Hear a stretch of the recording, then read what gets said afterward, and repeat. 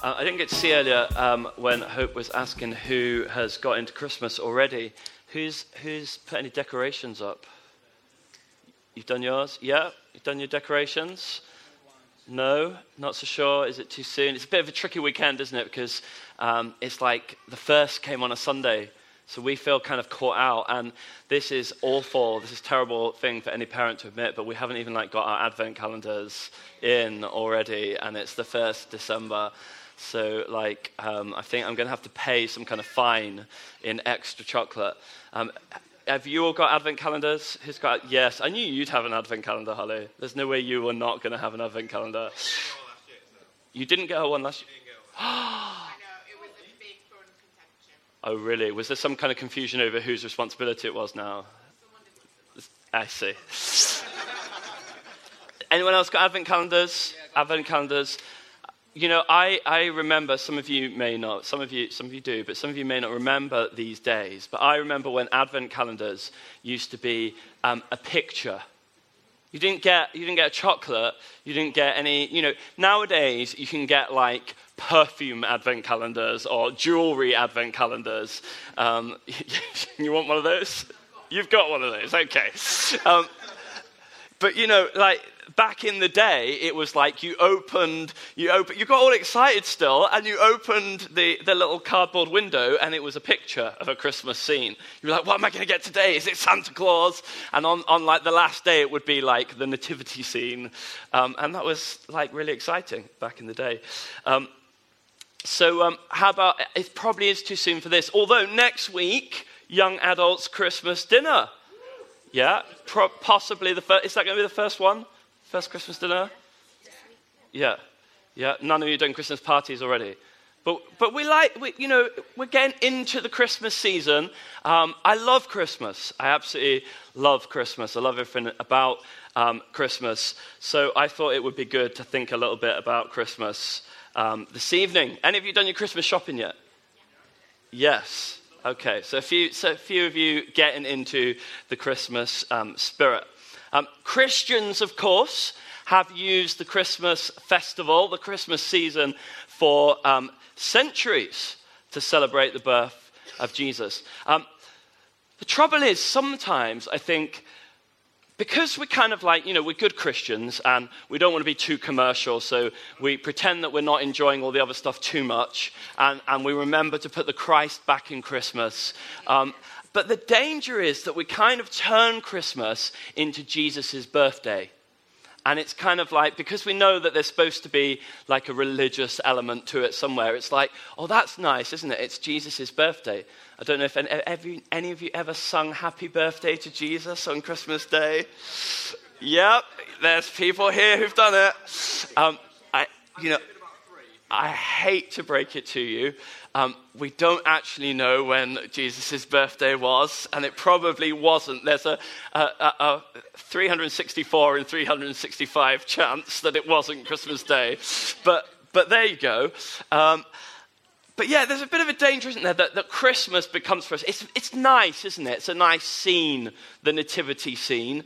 It's kind of cool. It's almost a bit like a fairy tale, really, isn't it? It's just this nice story, and it's sweet, and it's nice. And the kids come out, and you guys, the first Sunday merged with the central community on the 15th of December, get to watch. I think they changed the name to Modu, because in the original script it's Josie, but the person playing it is called Modu. So Modu and the Jingalicious Christmas something or other, some kind of nativity gone slightly wild at the meeting at 10:30 on Sunday the 15th. And it'll be nice, and all the kids will be out, and they'll be singing, and I'm sure there'll be baby Jesus in this. I'm hoping there'll be baby Jesus in there somewhere. But I'd love us just to look a little bit again at the significance of God coming to us in the person of his son, Jesus Christ, because it's actually totally amazing. totally amazing. And this is our gospel. This is what we're all about. This is the truth that has changed our lives. This is the truth that we proclaim, that we represent as the church, as a community of God's people. So we're going to take a little bit of a tour through the Bible. So Genesis chapter 1.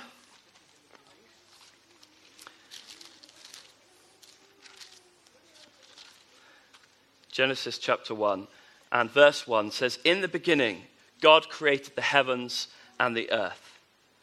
Now the earth was formless and empty, and darkness was over the surface of the deep, and the Spirit of God was hovering over the surface of the waters." In the beginning, God created the earth, and out of darkness, out of emptiness, it was void, there was nothing, and yet God was hovering. The Spirit of God was hovering, ready to breathe life. Ready to bring life and light into our world. And he spoke, the word came, and there was light. And the earth began to be created, and he brought forth the land, and he brought forth the plants and the animals and the fish of the sea and the birds of the air. And he made this beautiful creation to express something of his creativity and his glory and his wonder. He created this beautiful creation. And then on the sixth day, it says in verse 26, "Then God said, 'Let us make mankind in our image, in our likeness, so that they may rule over the fish in the sea and the birds in the sky, over the livestock and all the wild animals, and over all the creatures that move along the ground.'" So God Almighty, the Creator God, the eternal God of all the universe, who makes the heavens and the earth, he says, "I want to have human beings, sons and daughters that look like me. I'm going to create humanity in my own image, in our own image. Father, Son, and Holy Spirit, the eternal community of the Trinity." They say, "We want people that look like us." They've got this beautiful creation. God, Father, Son, and Holy Spirit, this beautiful creation. And it reflects the glory of God and the beauty of God. And yet he says, I want human beings to look like me. He says, so he creates them in their image so that they may rule. Creates them to be like God so that they may rule, so that they may have dominion, so that they may bring his rule and reign into this beautiful creation. He says, I really love this creation. I really love what I've done. He keeps saying again and again and again, it's good, it's good, it's good. And then he says, but I want humanity. I want human beings. I want men and women that are like me so that they can rule over my creation.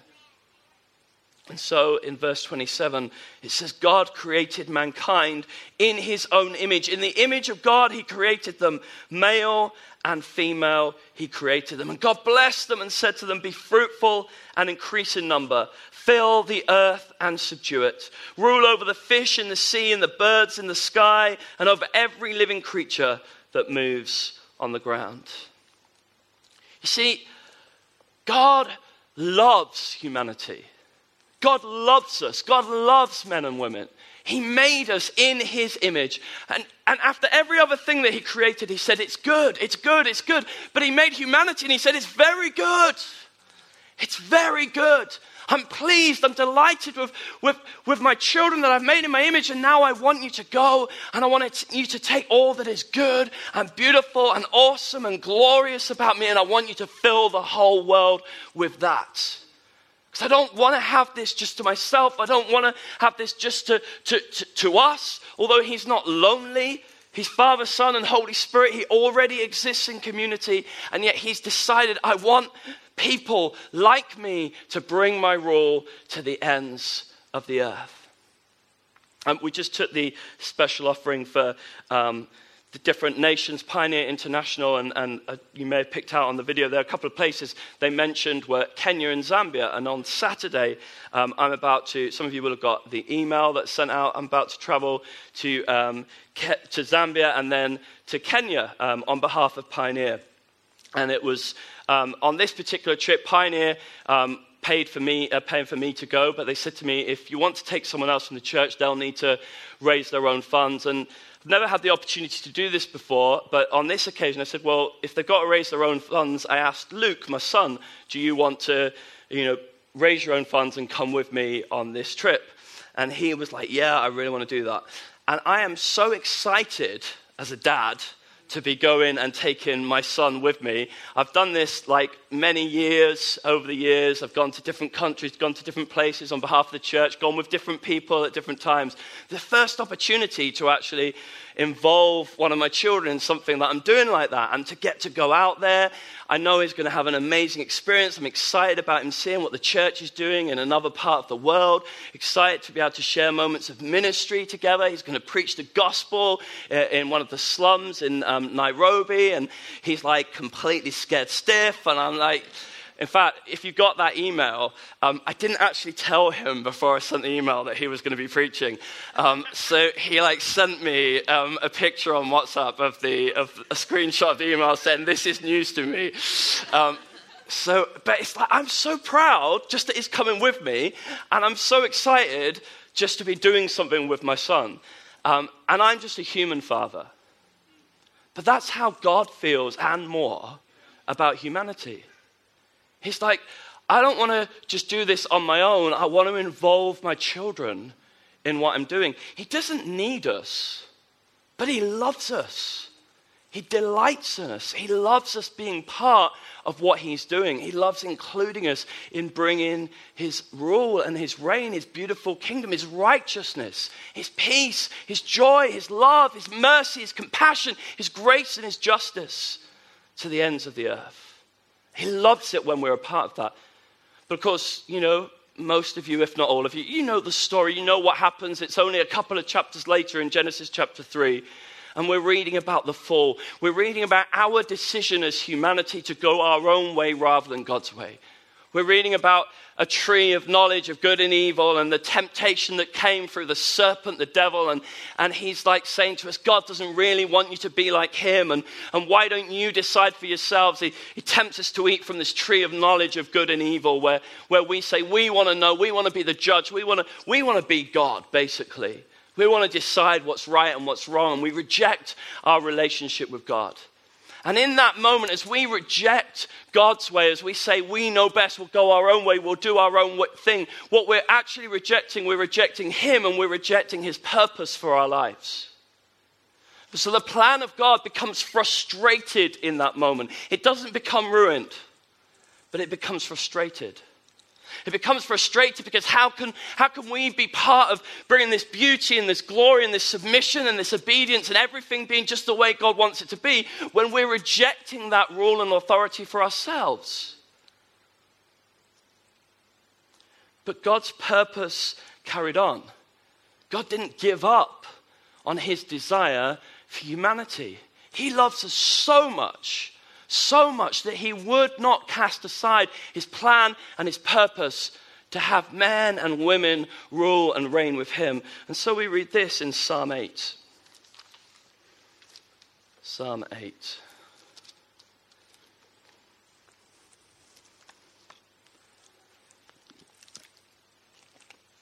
Lord, our Lord, how majestic is your name in all the earth. You set your glory in the heavens, and through the prayings of children and infants, you've established a stronghold against your enemies to silence the foe and the avenger. When I consider your heavens and the work of your fingers, the moon and the stars that you have set in place, what is mankind that you are mindful of them? Human beings that you care for them? Amazing, isn't it? David says in the psalm here is like, when I think about the immensity of the heavens, of the stars in the sky, when I think about the scale of the universe, when I realize what a tiny little speck our planet is in comparison to just the huge scale of the universe, why on earth would you be interested in humanity? Why on earth would you care about us? Why are you so obsessed with us, God, creator of the universe? Why would you care for us so much? You have made them a little lower than the angels and crowned them with glory and honor. Why do you care about humanity so much that you would honor human beings? That you would crown them with glory and honor? You made them rulers over the works of your hands. You put everything under their feet, all flocks and herds and the animals of the wild, the birds in the sky and the fish in the sea, and all that swim the paths of the seas. Lord, our Lord, how majestic is your name in all the earth. And David's saying, what is it with you, God? You've created this beautiful creation. You've made it perfect, and you could have had it filled with justice and peace and righteousness and glory and goodness, and nothing would get in the way of your beauty and magnificence. But you decided, because you loved humanity so much, I don't want to just do that on my own. I want my children to do that. I want men and women to rule over my creation. Why are you so committed to that, Lord? And of course, the Old Testament shows us again and again and again how as humanity we keep failing to do that. And yet God makes a promise and he says, I am going to restore this purpose. And just one example of that is in Isaiah chapter 9.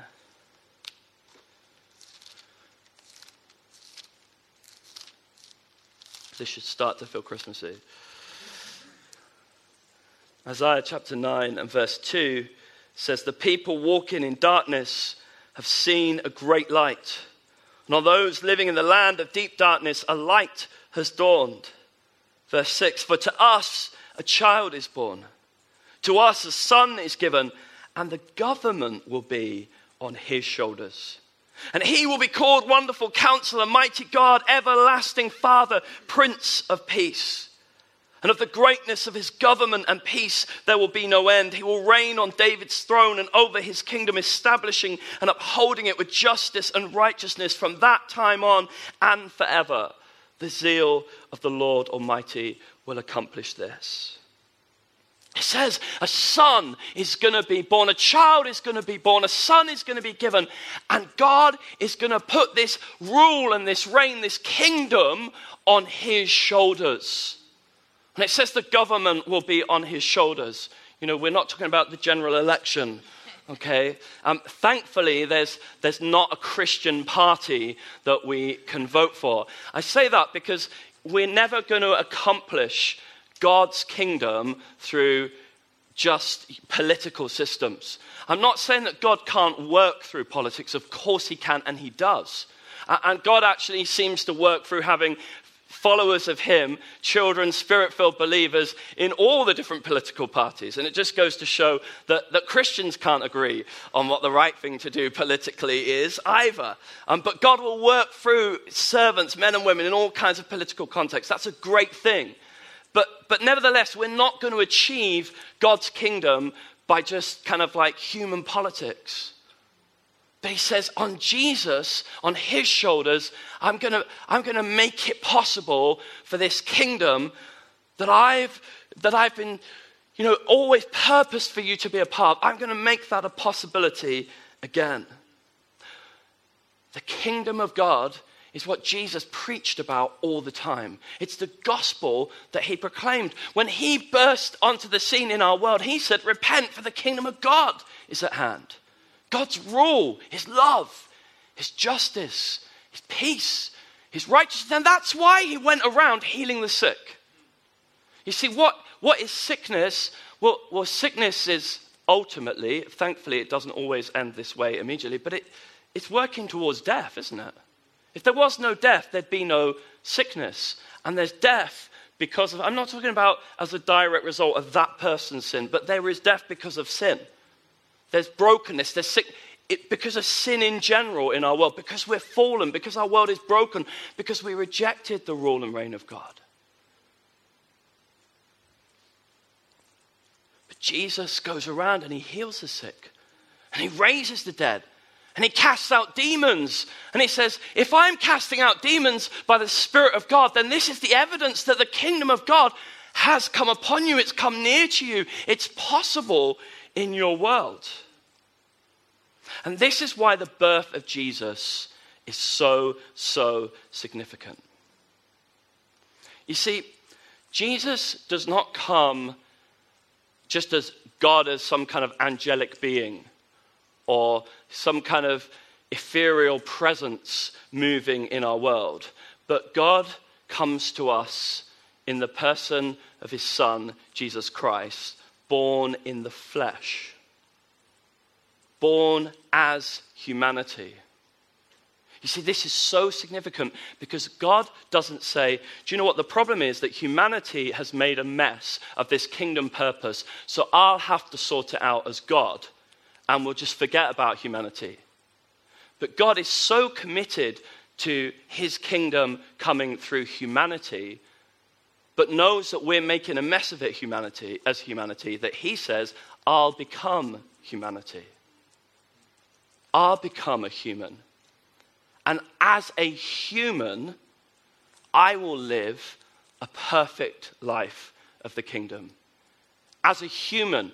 Not, you see, God, of course Jesus is God. We know that Jesus is God. But he laid aside his privileges, his rights as God, and he took on flesh and became a human and lived his life in the anointing of the Holy Spirit with all the same limitations that you and I have. He became completely human. He was a genuine human. And he was anointed with the Holy Spirit in the same way that we can be anointed with the Holy Spirit. And he did miracles in the anointing of the Holy Spirit in the same way that we can do miracles. So all the way that Jesus lived is a genuine example for us.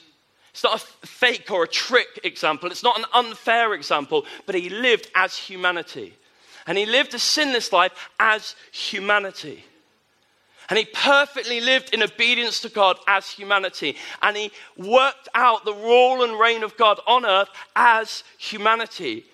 And he overcame the power of the devil as humanity. Isn't that amazing? That he actually made it, that sin came into the world through the first Adam, but the Bible describes Jesus as the last Adam.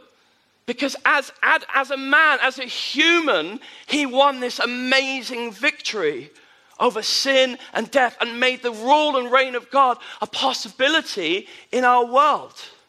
And this is what we're celebrating at Christmas time. It's the incarnation. It's God becoming human. It's God being so committed to humanity and loving humanity so much, loving his children so much that he says, I'm not just going to wipe them out and forget about them and go back to doing it all on my own, but as humanity, I will rescue the world. And so we read in Hebrews chapter 2.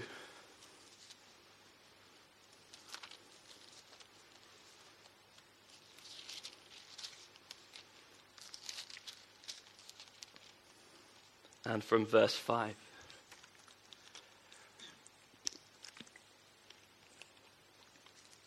It is not to angels that he has subjected the world to come, about which we're speaking. But there is a place where someone has testified, and we just read it. I love it that the writers of the Hebrews couldn't remember which scripture he was quoting, because it gives hope for all of us. He says, there is a place where someone has testified. It's Psalm 8. What is mankind that you are mindful of them? A son of man that you care for him. You made them a little lower than the angels. You crowned them with glory and honor and put everything under their feet. In putting everything under them, God left nothing that is not subject to them.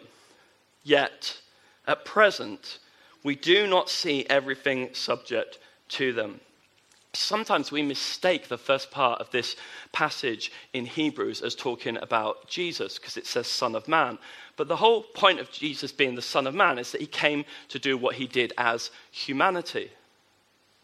But what he's saying here is he's quoting Psalm 8, which is clearly about the fact that God has subjected the world to the rule of humanity. That we're supposed to bring the rule and reign of God into our world. He says, in putting everything under them, God left nothing that is not subject to them. Yet at present, we don't see everything subject to them. But we do see Jesus, who was made lower than the angels for a little while.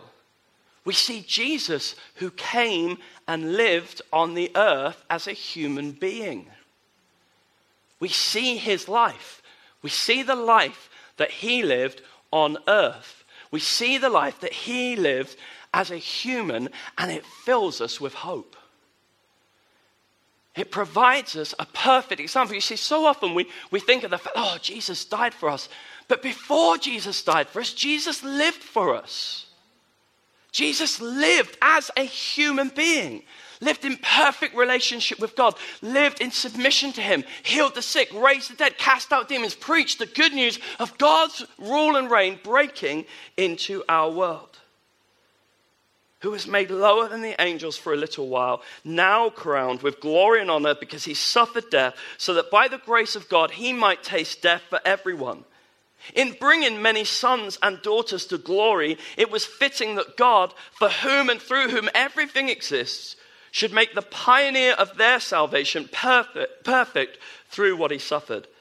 Both the one who makes people holy and those who are made holy are of the same family. So Jesus is not ashamed to call them brothers and sisters. Isn't that amazing? Jesus is not ashamed to call you his brother or his sister. He says, I will declare your name to my brothers and sisters. In the assembly I will sing your praises. And again, I will put my trust in him. And again he says, here am I and the children God has given me. Since the children have flesh and blood, he too shared in their humanity, so that by his death he might break the power of him who holds the power of death, that is the devil, and free those who all their lives were held in slavery by their fear of death. For surely it is not angels he helps, but Abraham's descendants. For this reason, he had to be made like them, fully human in every way, in order that he might become a merciful and faithful high priest in service to God, and that he might make atonement for the sins of the people. Because he himself suffered when he was tempted, he is able to help those who are being tempted. Jesus gives us this example of a perfect kingdom life, and he invites us as his brothers and sisters to be part of what we were always made to be part of, to be restored to God's kingdom purpose, that we too might preach the good news of God's rule and reign, that we too might demonstrate his power over sickness and over death, that we too might stand up for justice and righteousness, that you might have courage, that you might be filled with the Holy Spirit and share the gospel with your friends, with your neighbors, with your colleagues, that you might be filled with courage and you might pray for the sick and see them recover. That you might pray and see people set free from demonic oppression in their lives. That you would be part of what you were always destined to be a part of. You see, the kingdom of God is like Christmas. Now, I've stole this illustration from someone I heard it off a couple of days ago, and at least the first couple of times, you have to credit an illustration. So I got it from Julian and Sarah Richards from Cornerstone Church in Swansea, but it's mine now, so this is probably the last time I'll credit it to anyone else. The kingdom of God is like Christmas. You see, we know that the kingdom is going to come in all of its fullness when Jesus comes again. So we could say, you know what? We know that we're not going to get all of the kingdom. We know we're not going to get every sickness healed and no one dying ever again and every tear wiped away from every eye and everything made perfectly new. And we know this glorious fullness of the kingdom that the Bible has set before us. We know that that's going to come in all of its fullness when Jesus comes again. So we could say, well, we're just going to have to wait for Jesus to come again. But that would be like saying, no mince pies, No Christmas dinners, no Quality Street, no Christmas parties, no decorations, no Christmas tree until the 25th of December. How sad would that be? That's supposed to make you sad. Stop ruining my illustration. You know, that would be sad if you couldn't go to a single Christmas party until, if you were like, no, it's only on the day. If you were so miserable, such a Scrooge, that you were like, only between midnight and midnight on the 25th of December, that's the only time you're allowed to celebrate Christmas. The whole point of Christmas, I think this country does it really well. We go wild for Christmas. We love Christmas. We get excited about it. We anticipate it. And we have parties and we celebrate and we eat even turkey and like loads of times in December. Never at any other time of year, but all the way through December. We eat the same meal again and again at different functions, and because we get excited and we celebrate and we anticipate. And the kingdom of God is supposed to be like that. We're supposed to be living permanently in the advent of the kingdom.